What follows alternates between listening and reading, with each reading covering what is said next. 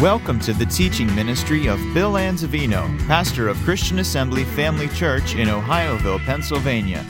We pray you are challenged in your walk with the Lord through the following teaching. For more information about Christian Assembly Family Church or to subscribe to our free podcasts, please visit us on the web at cafamily.net. Anyone else? Just kindly raise your hand if you need a copy of the notes this morning. Some over my right, your left. Anyone else? Make it easier for you to follow along. Don't promise not to deviate, but they're there for you. Amen. Praise God. Thank you, Jesus. Boy, it's good to be alive in Jesus. It's good to know your destination is with Him in glory. It's good to know, praise God, that when that trumpet sounds and the dead in Christ arise out of the grave, we're going to be caught up and we're going to meet Him in the air. Amen. Praise God. Be ready. You heard the song this morning. Be ready. Are you ready this morning? Praise God. Nothing more important than to be ready for your departure from this realm of life. You might have some important engagements today and appointments today, but nothing is more important than this one. Amen. That you know you're prepared because you're born again, washed in the blood of the Lamb, and you're on your way to glory. Amen. That's the most important thing. Well, you got your Bible out there? Let's raise them to heaven and say, thank you, Father, for your holy written word. It's a lamp to my feet and a light to my path.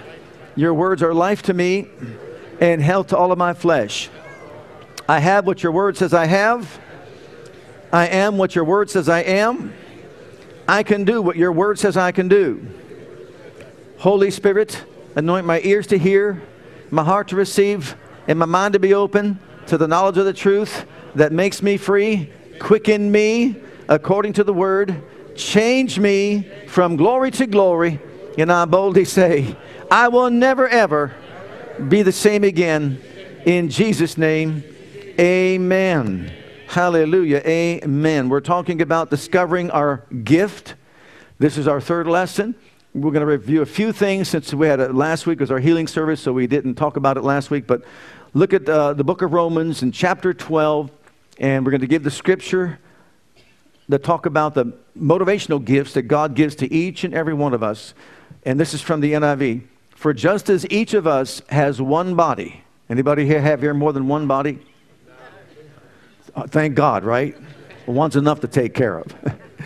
With many members, and these members do not all have the same function. So in Christ we, though many, form one body, and each member belongs to all the others. We have different gifts. Did you get that? Each one belongs to the other? We belong to each other. We need each other. You realize that? We all do. We all have a part in the body of Christ, and we all belong to each other. We need each other. To all the others, we have different gifts according to the grace given to each of us. If your gift is prophesying, then prophesy in accordance with your faith. If it is serving, then serve. If it is teaching, then teach. If it is to encourage, then give encouragement. If it is giving, then give generously. If it is to lead, do it diligently. If it is to show mercy, do it cheerfully. Love must be sincere. Hate what is evil. Cling to what is good. Praise God. So here we have scriptures that reveal to us that every single one of us is a part of the body of Christ, a member in particular, and we all need each other in the body of Christ. The head can't say to the foot, I have no need of you. So no matter what your function is, it is necessary, it is important, and we need it to function correctly and properly. So the body can be a living organism of love, knit together in love, carrying out the purpose of God's will on the earth. And what's the great purpose of His will? I believe it's the mandate of the Great Commission to save the lost. Bring everybody from every area of the world to come to know Jesus. Now, real quick, we'll go over a quick review how you can discover your gift. Number one, you've got to have a personal relationship with Jesus Christ. You've got to know Him, a true experience. Like Paul on the Damascus Road, he was doing a lot that he thought was for God. He thought. But then he saw Jesus. And when he had a true encounter with Jesus, it changed his whole theology and his whole philosophy. So he had that personal encounter. But then secondly, he spent time in prayer. It wasn't immediate. In the King James, it talks about wait on your gift. You realize it says that? Waiting on your gift, because what is your gift? It has to be developed, whatever it is. So spend time in prayer. Thirdly, spend time in the Word. We need to spend time in the Word. Then fourthly, do whatever it is that your hand finds to do. Oh, this is so essential, so important. When I first got saved, I did whatever I could possibly do to promote the body of Christ. Wherever I attended church, I participated, I did something. And you know what? Lo and behold, I got to use the gifts and abilities that God already gave me. You see, these gifts deal with who we are. And I played guitar, so I played guitar in the worship team. And then also I did a little bit of teaching. But do what your hand finds to do. And then next, be certain that you listen to what other people say about you. I had people tell me, they pointed out the gift that I had without me even recognizing and knowing the gift that I had.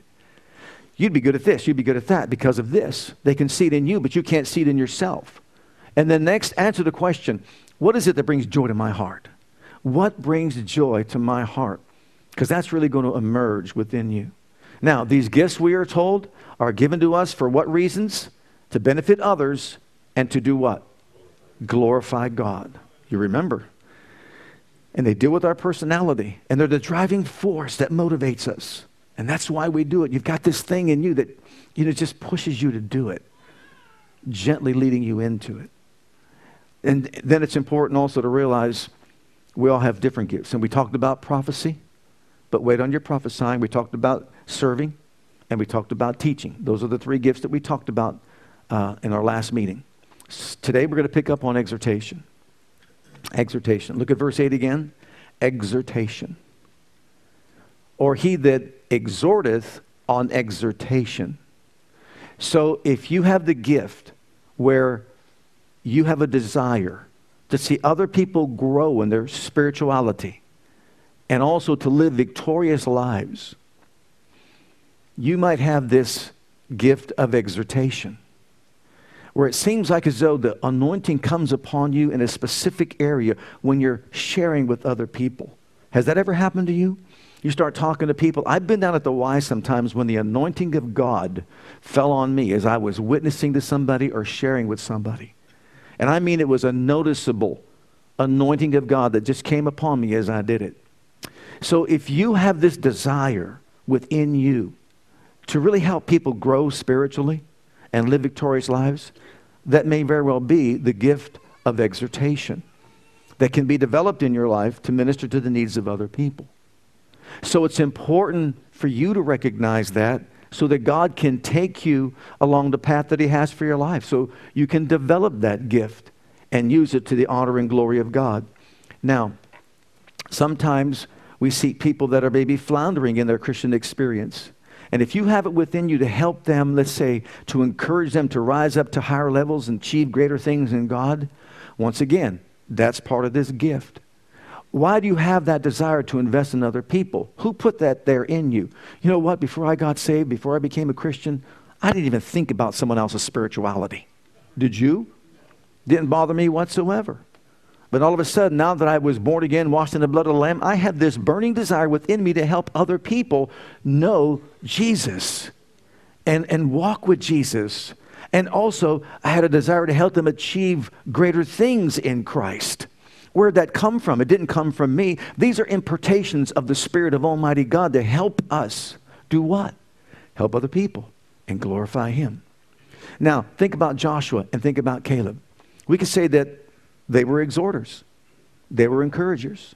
Think about when they were sent to spy out the promised land. You got 12 spies going out to spy the promised land. The land's a beautiful land that flows with milk and honey.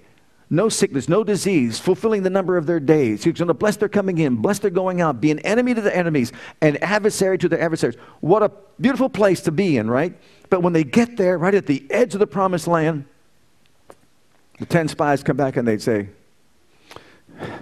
yeah, it's a beautiful land, but there's giants in the land, there's walled cities in the land, there's warriors in the land. There's just no way we can do it. What an encourager. What an exhorter. Exhortation to doubt and unbelief. But Joshua and Caleb, no, don't even think like that. Don't think like that. Don't consider that. Don't view it as an impossibility. But we're grasshoppers in their sight. They're stronger than we are. But Joshua and Caleb said, no. They're bred for us. We can do it. Come on. Let's rise up to a higher level. Let's go in and possess the land. They picked up stones to stone them. What a response. Someone tries to encourage you to do the right thing or to go higher, and you want to stone them.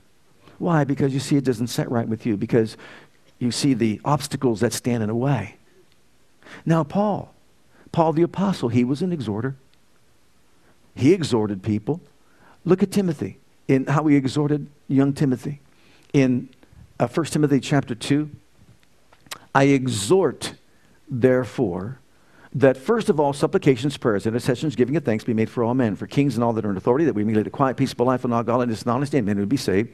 This is good, acceptable in the sight of God our Savior, who will help all men to be saved and come to the knowledge of the truth. That was his exhortation to Timothy.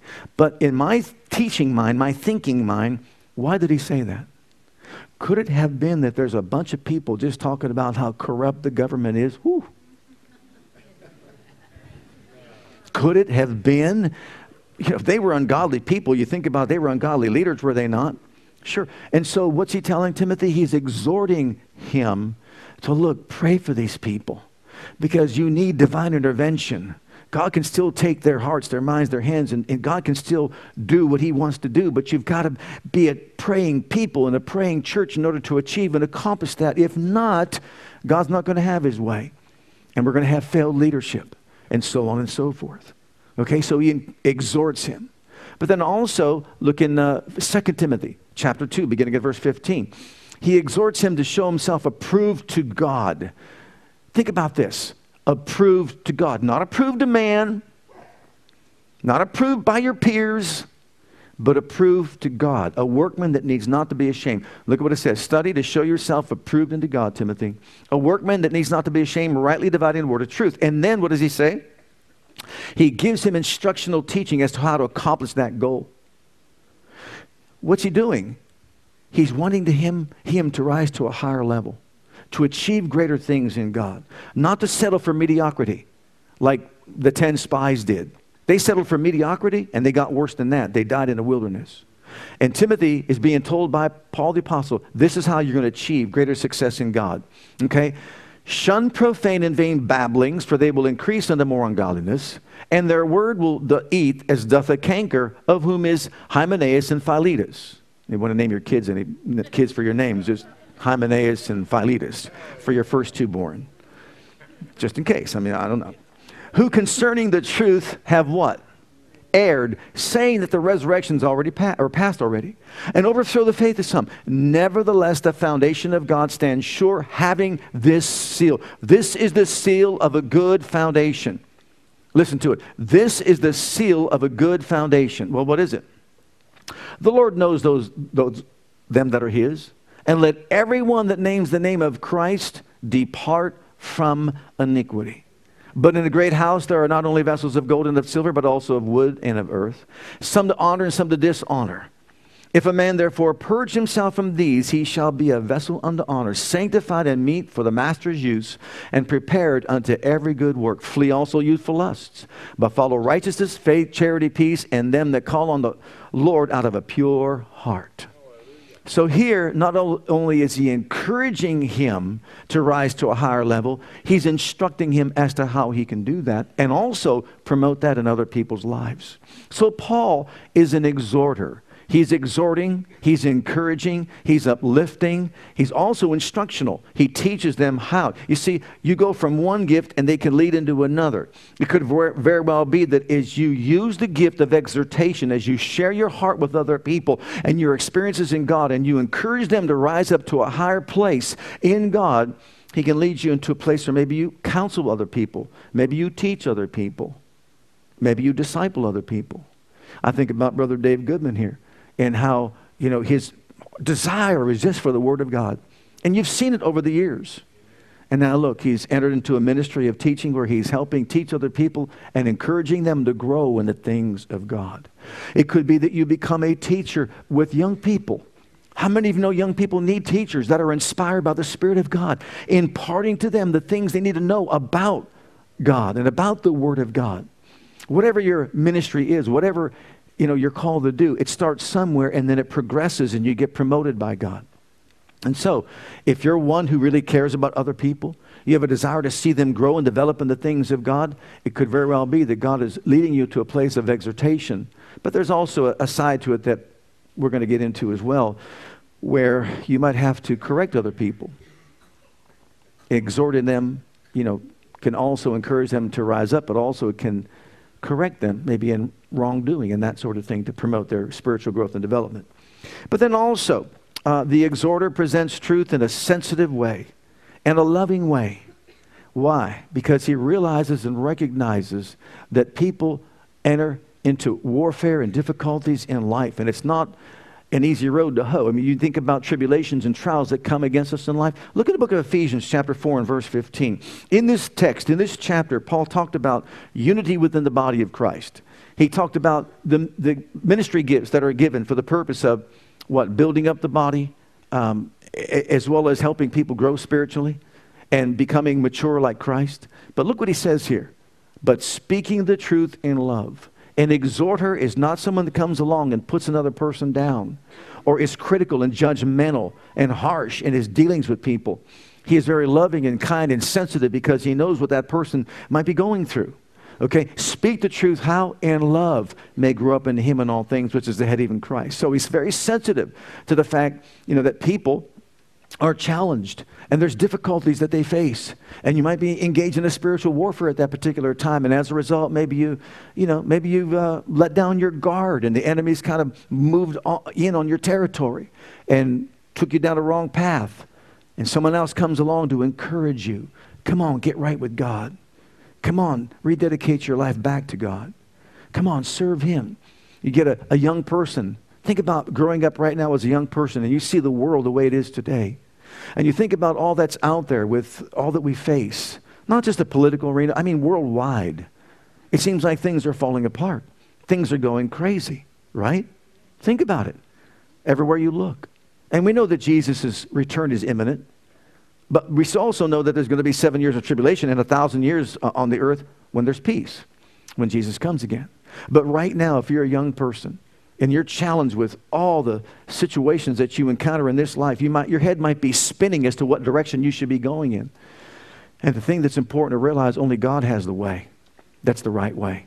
And that's it. And you're safe when you're on that path. The path of the righteous is as the shining light that shines brighter and brighter, more and more to the perfect day. What does that mean? You start walking with God, and that path will get brighter and brighter. You're going to see more clearly, understand more. You're going to know the way that you should go, and you're going to know the right way to walk in. There's a way that seems right to a man, but the ends thereof, that's the way of death. It may seem right. What does that mean? It appeals to you in your senses. It appeals to you in your thinking. It appeals to you in every other way. But it's apart from God's way. It's apart from God's way. Quick example. We just recently went through in our government where they have mandated that all states do what? Same-sex marriages is legalized and accepted. And in the natural, people think, well, that's the way I was born. That's the way this... And they have all these reasons and all these excuses and all that sort of thing. And in the natural, when a person thinks that way, they can be deceived into thinking that that's God's way. But you know what? God gave us a roadmap, an instructional book that teaches his way apart from man's way. I'm not here to promote man's way. I'm not here to put anybody else down. I'm here to tell it like it is, to say what God said. And no matter what anyone else says, whether it's government, politicians, doesn't matter. What matters is, what did he say about something? In the beginning, when God made, he made a male and female, made he them. And he said that was very good, right? He instituted the relationship of marriage. He ordained the family to be his design. And when he did that, he established it for all time. So just because government can come in and undermine that and just say, well, we're going to say that it's better this way because we bless other people, help other people, it's good for other people. And once again, you take young people down a wrong path and they get a mindset that thinks God must sanction this. And the sad part about it is he doesn't. And they're deceived into thinking that he does. And it's wrong. And the end thereof is the way of death. Separation from God. And we're here to exhort people in a loving, sensitive, caring, compassionate way to let people know that this is the way of God. You know what? You step out on this limb and here's what you find out. People that think like that, if we went by the mentality, I was born that way, What's to stop the rapist from saying, I was born that way? What's to stop the murderer from saying, I was born that way? What's to stop the kleptomaniac from saying, I was born that way? And you know what? I'm Italian and I have an anger problem. I was born that way. What's to stop anyone from saying that? So does that mean I have a right to express myself in such a way so as to put down other people because I was born this way? No. But yet, it seems like in our society, a statistic I think that will absolutely floor you. There was a time when over 70 to 75% of all Americans believed God's way. And young people were educated in this light, and they knew God's way. But because of what's happened in our society, because of taking prayer out of school, the Bible out of school, because of removing God from the consciousness of young people, and what they call separation from church and state was absolutely wrong because it's not in the Constitution anywhere. It was a letter written to the Danbury Baptist Church to say that the state's not going to interfere with our Christian belief and values. Okay? So young people think today, guess how many believe the values of this book? 4%. It used to be 75. Now it's down to 4. And why? Because they're taking God out of their thinking. And it's sad, even the sadder part is when you go to church, you don't hear it. Did you come to have your ears tickled or hear the truth? I'm here to preach the truth, to let our young people know that God is the only right way. And you need to do it God's way, and that's the only way that's going to produce success in your life. Amen? Amen. Look in the book of Galatians, chapter 6 and verse 1. If you're an exhorter and you have a desire to help people grow and develop and rise to a higher place of achievement in their life as a Christian, and it'll bring success in every realm of life. Look, brothers and sisters, if someone is caught in a sin, beat them to death with the Bible. Wait a minute. I have myself a wrong translation. Slap them silly.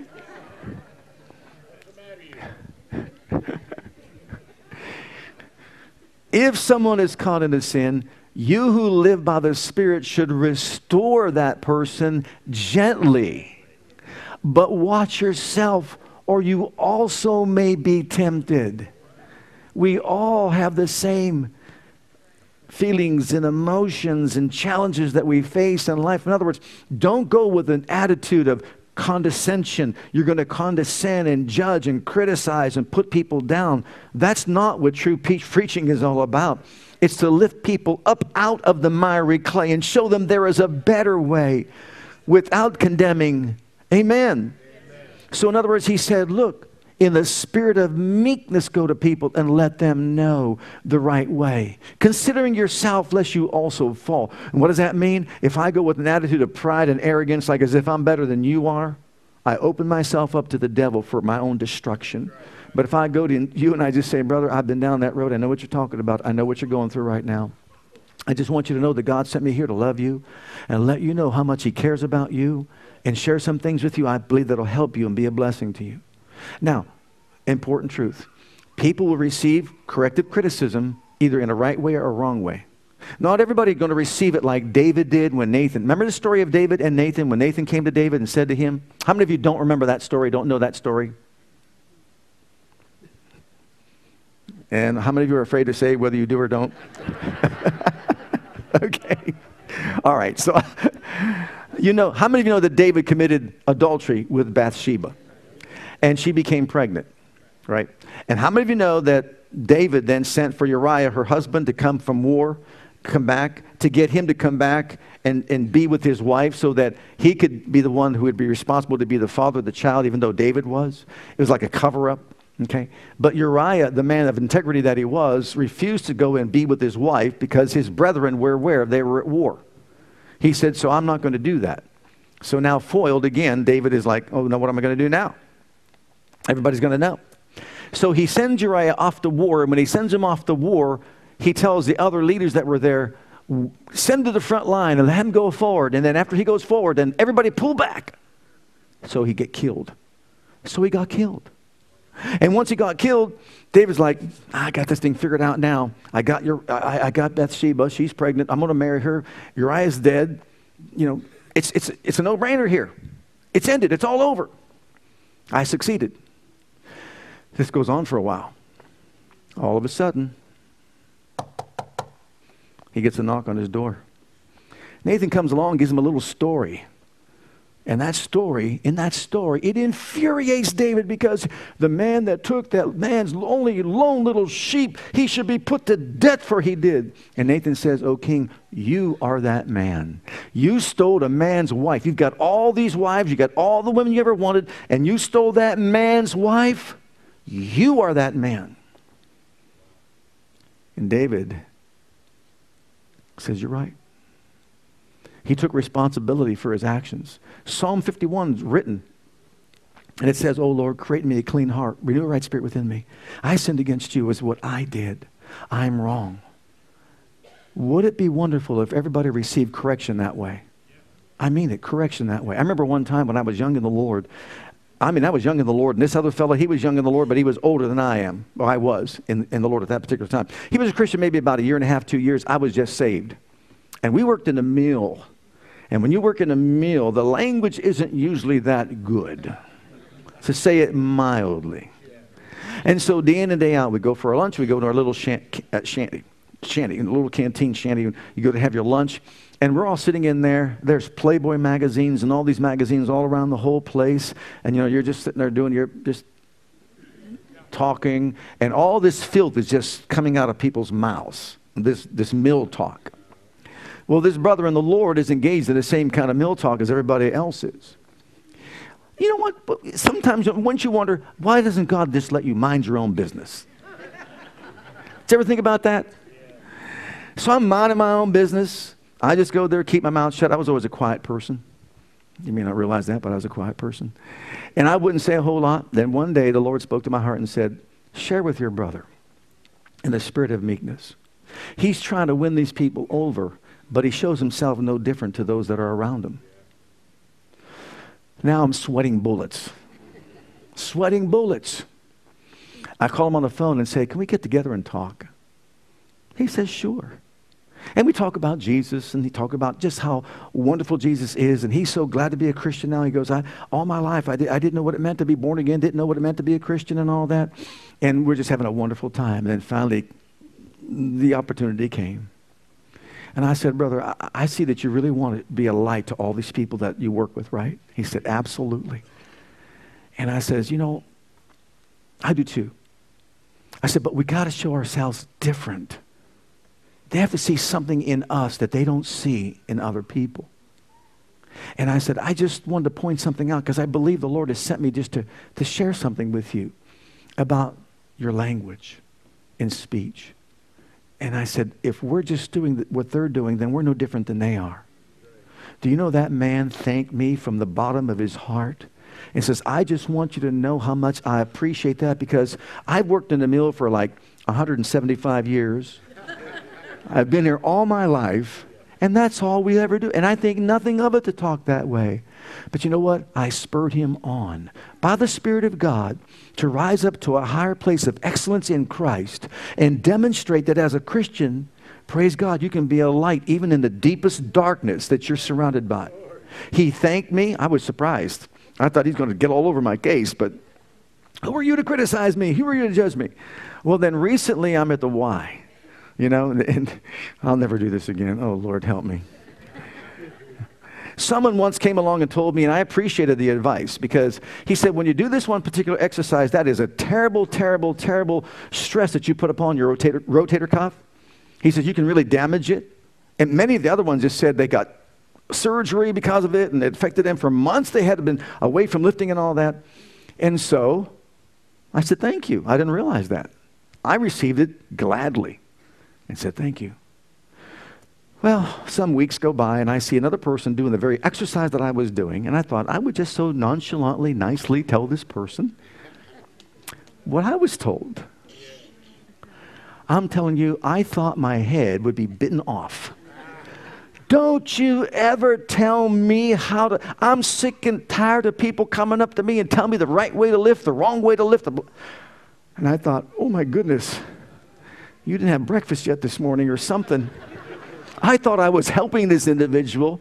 And I'm telling you, you think I would have just stomped on this person's foot and just, hurt her and damaged her life. But I'm telling you, people don't always receive correction in a right way. Okay? So if you're an encourager, this is why he said, wait on your gift. Get it down. Develop it. Make sure you're motivated by love and you're not criticizing, and use the right words, the right speech. Go in the spirit of meekness. Meekness is your thoughts and attitudes towards people. Humility is your thought and attitudes towards God. So with God, we humble ourselves, and with people, we're meek. We go there not with a wrong attitude, but in a spirit of meekness, and share with them the truth. And what's your motive? Remember, these motivational gifts are what? To help them grow and develop, to benefit them, and to glorify God. Amen. So those that receive it. Now look at this verse, because it's powerful. Proverbs 15:31. This is from the Living Bible. If you profit from constructive criticism, you will be elected to the wise man's hall of fame. I like that, don't you? Yeah. But to reject criticism is to harm yourself and your own best interests. Can I say why? I'll tell you exactly why. So notice it's constructive criticism. Okay? So when we encourage people, we want to do it in a constructive way, right? Because if you'll receive it, now he's talking about receiving it. If you receive it, what's going to happen? You'll be elected to the wise man's hall of fame. You're a wise man. But to reject criticism is to harm yourself and your own best interests. And here's why. You realize people can see in you the things you can't see about yourself? Really? We've got this beam in our eye, and we can't see things about ourselves. That fellow didn't see anything about himself that was wrong, but others could. Let's not give the enemy a reason to put us down and criticize. And so when we receive constructive criticism, it benefits us and it helps us. But to reject it is probably to stymie our own growth and development. But remember this, whether you're giving the constructive criticism or receiving it, you have to maintain the right attitude. So if you're out there, you have a desire to see people grow and develop spiritually, and you have a desire to be a blessing to them and impart to their lives, make sure you yourself, first of all, develop and recognize the need to go in meekness, to go in love, to go being sensitive to the fact they might be going through a difficult trial or tribulation right now, and it may be manifesting itself in a negative way in their lives. But go there, not with sharp criticism, not pointing a finger, not being judgmental, not being critical, but in a loving, sensitive, kind way, considering yourself and considering them to help them grow and develop. But if you're on the recipient end, you're receiving that, before you even lash out back, think it through. Maybe just say, okay, I'm going to put that in my thought process. I'm going to think about that. And that's what David did. That's what the man did down in the mill. And as a result, he benefited from it. Now, finally, the exhorter knows that God loves and cares for his people. He knows it and wants what's best for them. God has a plan for everyone's life, for good, not for evil, to give us all a future and to give us a hope. He has a wonderful plan for all of us, and we need to know that as an exhorter. I'm here to exhort someone. I'm here to exhort you and help you. That's my purpose and motive. Why? Because I know that God loves you and cares about you. I want us all to rise to a higher level of achievement in Christ. Don't you want that? What was Paul's burning desire? He said, my ultimate goal and aim, this is my highest aspiration, that I would be more Christ-like. And we should all be encouraged and encouraging one another to be more Christ-like, to provoke one another to good works and to love and care for each other. In the book of Deuteronomy, chapter 30, there's no better encourager or an exhorter than God himself. This is God speaking to all of us. I call heaven and earth to record this day against you that I have set before you life and death, blessing and cursing. Therefore, choose what? What's he exhorting the people to do? Choose life. Well, why? Because he knows what death's all about. Choose life. He's exhorting his people. Choose life. Why? That both thou and thy seed may live, that you may love the Lord your God, and the Lord, that thou mayest obey his voice, and thou mayest cleave unto him, for he is your life and length of days, that thou mayest dwell in the land which the Lord you sware to your fathers, to Abraham, to Isaac, and to Jacob, to give them. So what's God saying? Choose the way of life. Choose the path of life. Don't choose the path of death. It's placed before you life and death, blessing and cursing, good and evil. But you know what? You've got a choice to make. It's up to you to choose as to what direction you want to go in. So choose the right way. So if we choose the way of our feelings and emotions, I can be angry and sin. No, you can't. Be angry, but sin not. Don't let the sun go down upon your wrath. Isn't that what the Bible teaches us? Well, if it feels good, do it. That was the mantra of one age and dispensation, wasn't it? If it feels good, do it. Really? If it violates God's laws, no matter how good it feels, it's going to be destructive to your life and to your future. And that's why it's critical. It's so important that we recognize the need to appeal to God, because he's the one that will help us encourage other people to choose the right path for their lives. And you know what? You're putting yourself in a position, if you're an exhorter, to really hear the voice of God in an accurate way, in love and meekness, where you go to other people and share the truth with them so that they can grow and develop spiritually. And then look at the next verse in Hebrews chapter 10. And let us consider one another to provoke unto love and to good works, not forsaking the assembling of ourselves together, as the manner of some is, but exhorting one another, and so much the more as you see the day approaching. You know what that is saying? What's he saying here? Provoke one another to good works. Encourage one another to live right before God, to do right before God, make right choices and decisions that honor God and not our own way and our own thinking. But then, don't forsake the assembling of yourself together, as the manner of some is. There were many that were staying away from the church, staying away from the place where they met to teach and preach the gospel and the word of God. And they were being tempted to go back into Judaism as a result. They were being overwhelmed and overcome by the Judaizers that were trying to impart to them reasons why they should go back under the law. But here, these leaders, these believers are saying, you can't put yourself and start listening to all that stuff, all that propaganda, all that you're hearing. It's going to take you back. You don't want to do that. You know why people need to be in church? To hear the truth. To surround themselves with others that love them, that care about them, that will provoke them, kind of poke the bear a little bit. You know, poke them to do the right thing, to live right. So imagine this. All churches need a lot of exhorters that will provide exhortation to really help people along the way. People within the body that could be the eyes and the ears of the church and even the leadership of the church. When you hear someone saying something derogatory, correct them. You may not know that that's the truth. You realize leadership is looking out for your best interest. They love you and care about you so much. You may disagree with that. You may disagree with this. But don't sow discord among brethren, because if you start sowing discord among brethren, what do? You bring division. And where's division? There's going to be all kinds of demonic activity and work. A house divided cannot stand. And so we exhort one another while it is day to walk in the light as he is in the light, to walk in truth. Every church needs people that will exhort other people to do the right thing, to live the right way, and to honor God. Well, I'm saying this, can you find Isaiah chapter 5 and verse 20 for me? Isaiah chapter 5 and verse 20. I shared a little bit about this on Wednesday evening, but this is so important for all of us in this critical moment in which we are living. Look at this verse of Scripture in the book of Isaiah. It's a woe that went out from God. And whenever God hands out or doles out a woe, you don't want to be the recipient of that woe. You want to do the right thing. Woe unto them that call evil good and good evil, that put darkness for light and light for darkness, that put bitter for sweet and sweet for bitter. There's only one individual that has the right to call good, good, and evil, evil. Okay? Am I correct about that? And who would that be? The Creator. Would you agree with me? The Creator. So if God says something is good, is it good? And God says something is it evil? Absolutely. So He's the one who sets the standard and not man. Not our government, not our lawmakers. But God sets the standard for what is good and for what is evil.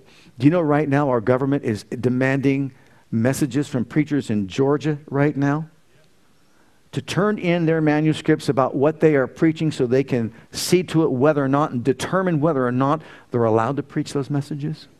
Did you know that? Yeah. Then with their transcripts.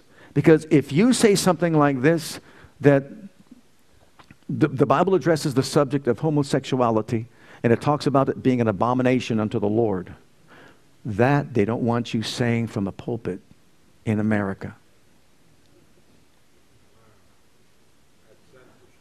What they're saying is that you're being mean, you're being critical, judgmental, condescending, and you're hurting people. No.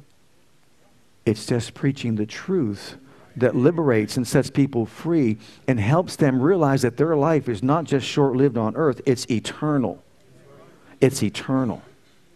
Where do you stop? Thou shalt not kill. Should we stop preaching that and just say, unless you've been born that way?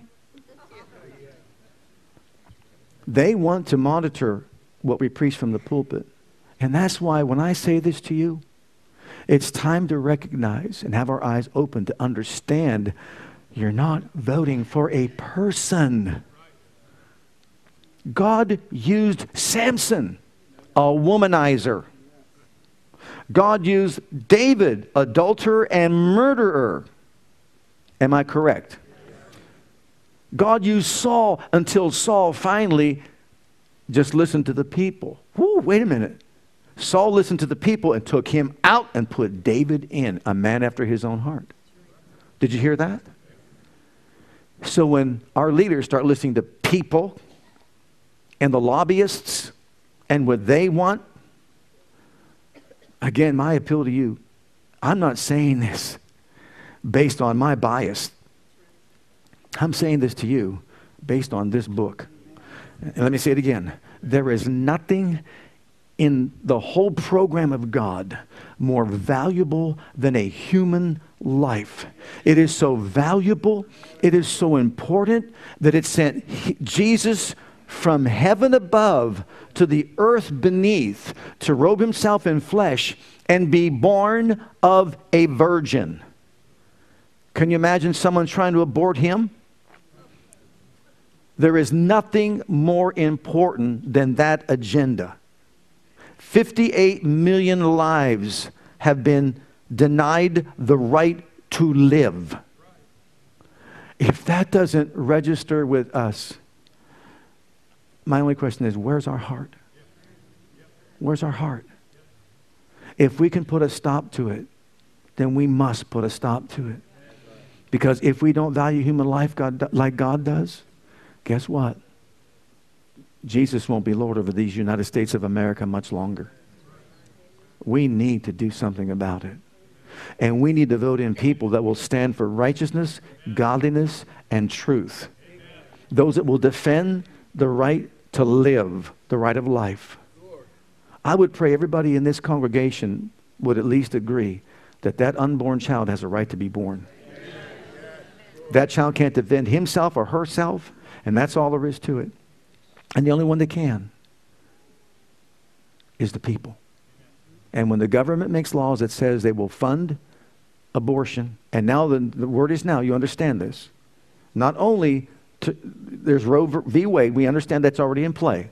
Okay, so you can say that. But they want to go back and once again make it legal to have partial birth abortion, which means up to 9 months, that just before the baby's born, you can kill that life.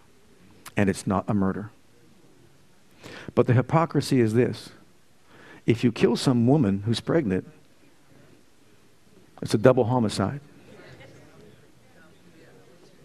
Does that make any sense? Why is that a double homicide if it's still not a life till it's born? Amen. Amen. It's not about a person. It's not about a party. It's not about a personality. It's not about a race. It is not about gender. It is about an agenda and a platform. That's what it's about. So don't be deceived into thinking that it's something other than that. God wants to move in this country once again. And when Christians vote their Christian values and principles, guess what? God has a way. So we can make a way for God to move. You heard me say earlier, this idea that God's on the throne is so overused, it's unbelievable. But God's on the throne, so it doesn't really matter. Hitler killed how many Jews? How many Jews? 6 million at one time? Wasn't God still on the throne? Think about it. Stalin. What's happening with Christians today? And why? Because leadership doesn't want to do anything about it. It's time for a change. It's time for Christians to rise up and vote their convictions and let God be God in America again. Let's all stand together before the Lord. Hi, Pastor Bill here. I want to thank you for joining us today. On behalf of my wife, Krista, and Christian Assembly Church, I want you to know that we're here to serve you and your family. Whether you have young children or kids in elementary school, if you're a teenager or a young adult, we have a passion to provide a safe and comfortable environment where you can grow in God and build a solid foundation of His love for you. And with that foundation, we encourage you to take the gospel of Jesus Christ with you wherever you go. It is our heart at Christian Assembly to be an outreach, to be the hand of God toward Jerusalem, Judea, Samaria, and the uttermost parts of the world. We want to join as the body of Christ to make one last trumpet call before the final trumpet sound, and through a life of worship, bring in a harvest of people. With whatever gifts God has given you, we want you to be free to share those gifts and talents. Life is most fulfilled when we share God's love with others. And in all that we do, we want to demonstrate the power of the name of Jesus to the world through a ministry of excellence to God first, and then also to you.